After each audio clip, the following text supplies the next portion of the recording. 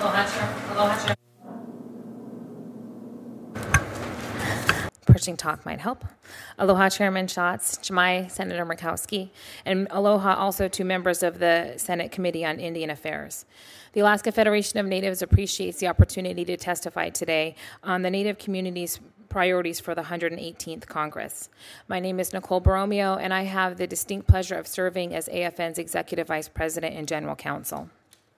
Established in 1966 to achieve a fair and just settlement of our Aboriginal land claims, AFN is the largest statewide Native organization in Alaska today. Our mission is to advance and enhance the political, economic, social, and cultural voice of Alaska Natives on issues of mutual concern, including in the U.S. Congress. On behalf of all of Alaska's federally recognized tribes, tribal organizations, and Alaska Native corporations.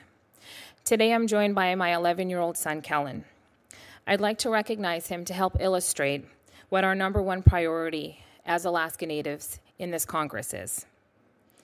And that is capitalizing on this once-in-a-lifetime investment for all of those that come after us, including Kellen, his children, and his children's children.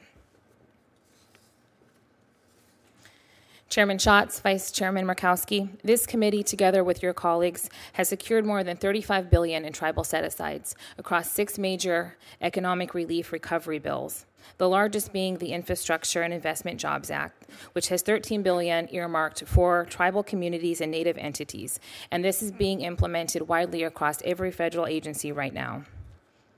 However, implementation has become a major challenge, and streamlining implementation has become our number one priority as Alaska Natives. Without reform, the laws that you worked so hard to enact will die on the vine at the agency level. To prevent this from happening, AFN has 4 succinct recommendations. And we feel as though we have subject matter authority in presenting these recommendations because for the last 2.5 years, we have been running a Navigator program on behalf of the entire Alaska Native community. Senator Murkowski alluded to it earlier. The Navigator program's challenge is to track, amend laws as they move through Congress, and then also to track and amend implementation at the agency level when the federal agencies are implementing the programs in a way that doesn't benefit the Alaska Native community or Indian country generally. Our first recommendation to this committee is to draft future legislation that makes clear consortium applications are permitted by tribes or eligible entities in line with settled principles of tribal self-governance and Native self-determination. Our second recommendation is to waive match requirements for small and needy tribes. These tribes have less than $200,000 in annual operating revenue, and the match requirement is akin to offering them free lifetime oil changes when they don't have a car in which an oil change can be performed on. Our third recommendation is to allow eligible entities, including most notably our small and needy tribes, to report on an annual basis instead of quarterly reporting. One grant program to give you an example of this is the Grid Resilience Program, which is being implemented right now at the Department of Energy. That is a 5-year program with a formula fund allocation that is non-competitive. However, to secure this about $65,000 annually, every tribe has to report on a quarterly basis. In the end, this will prevent more tribes from accessing these funds than securing them when grid maintenance is desperately needed.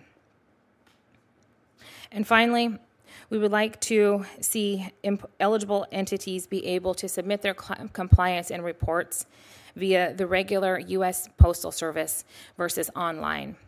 Again, many of the programs and the laws that we have seen in Indian country over the last few years have been dedicated to bringing broadband to our tribal communities and Native villages. But many of the eligible entities that are eligible to apply for them do not have broadband necessary to make that application in the first place. And that relates back to our first recommendation, which is to allow a consortium application. So organizations like AFN and similar to us can help our tribes secure this once-in-a-lifetime investment. Koyana, mahalo for your commitment to ensuring Alaska Natives and Native Hawaiians and American Indians have the benefits intended by this historic investment in our communities. I welcome the opportunity to answer any questions. Thank you very much. Ms. Lawrence, please proceed.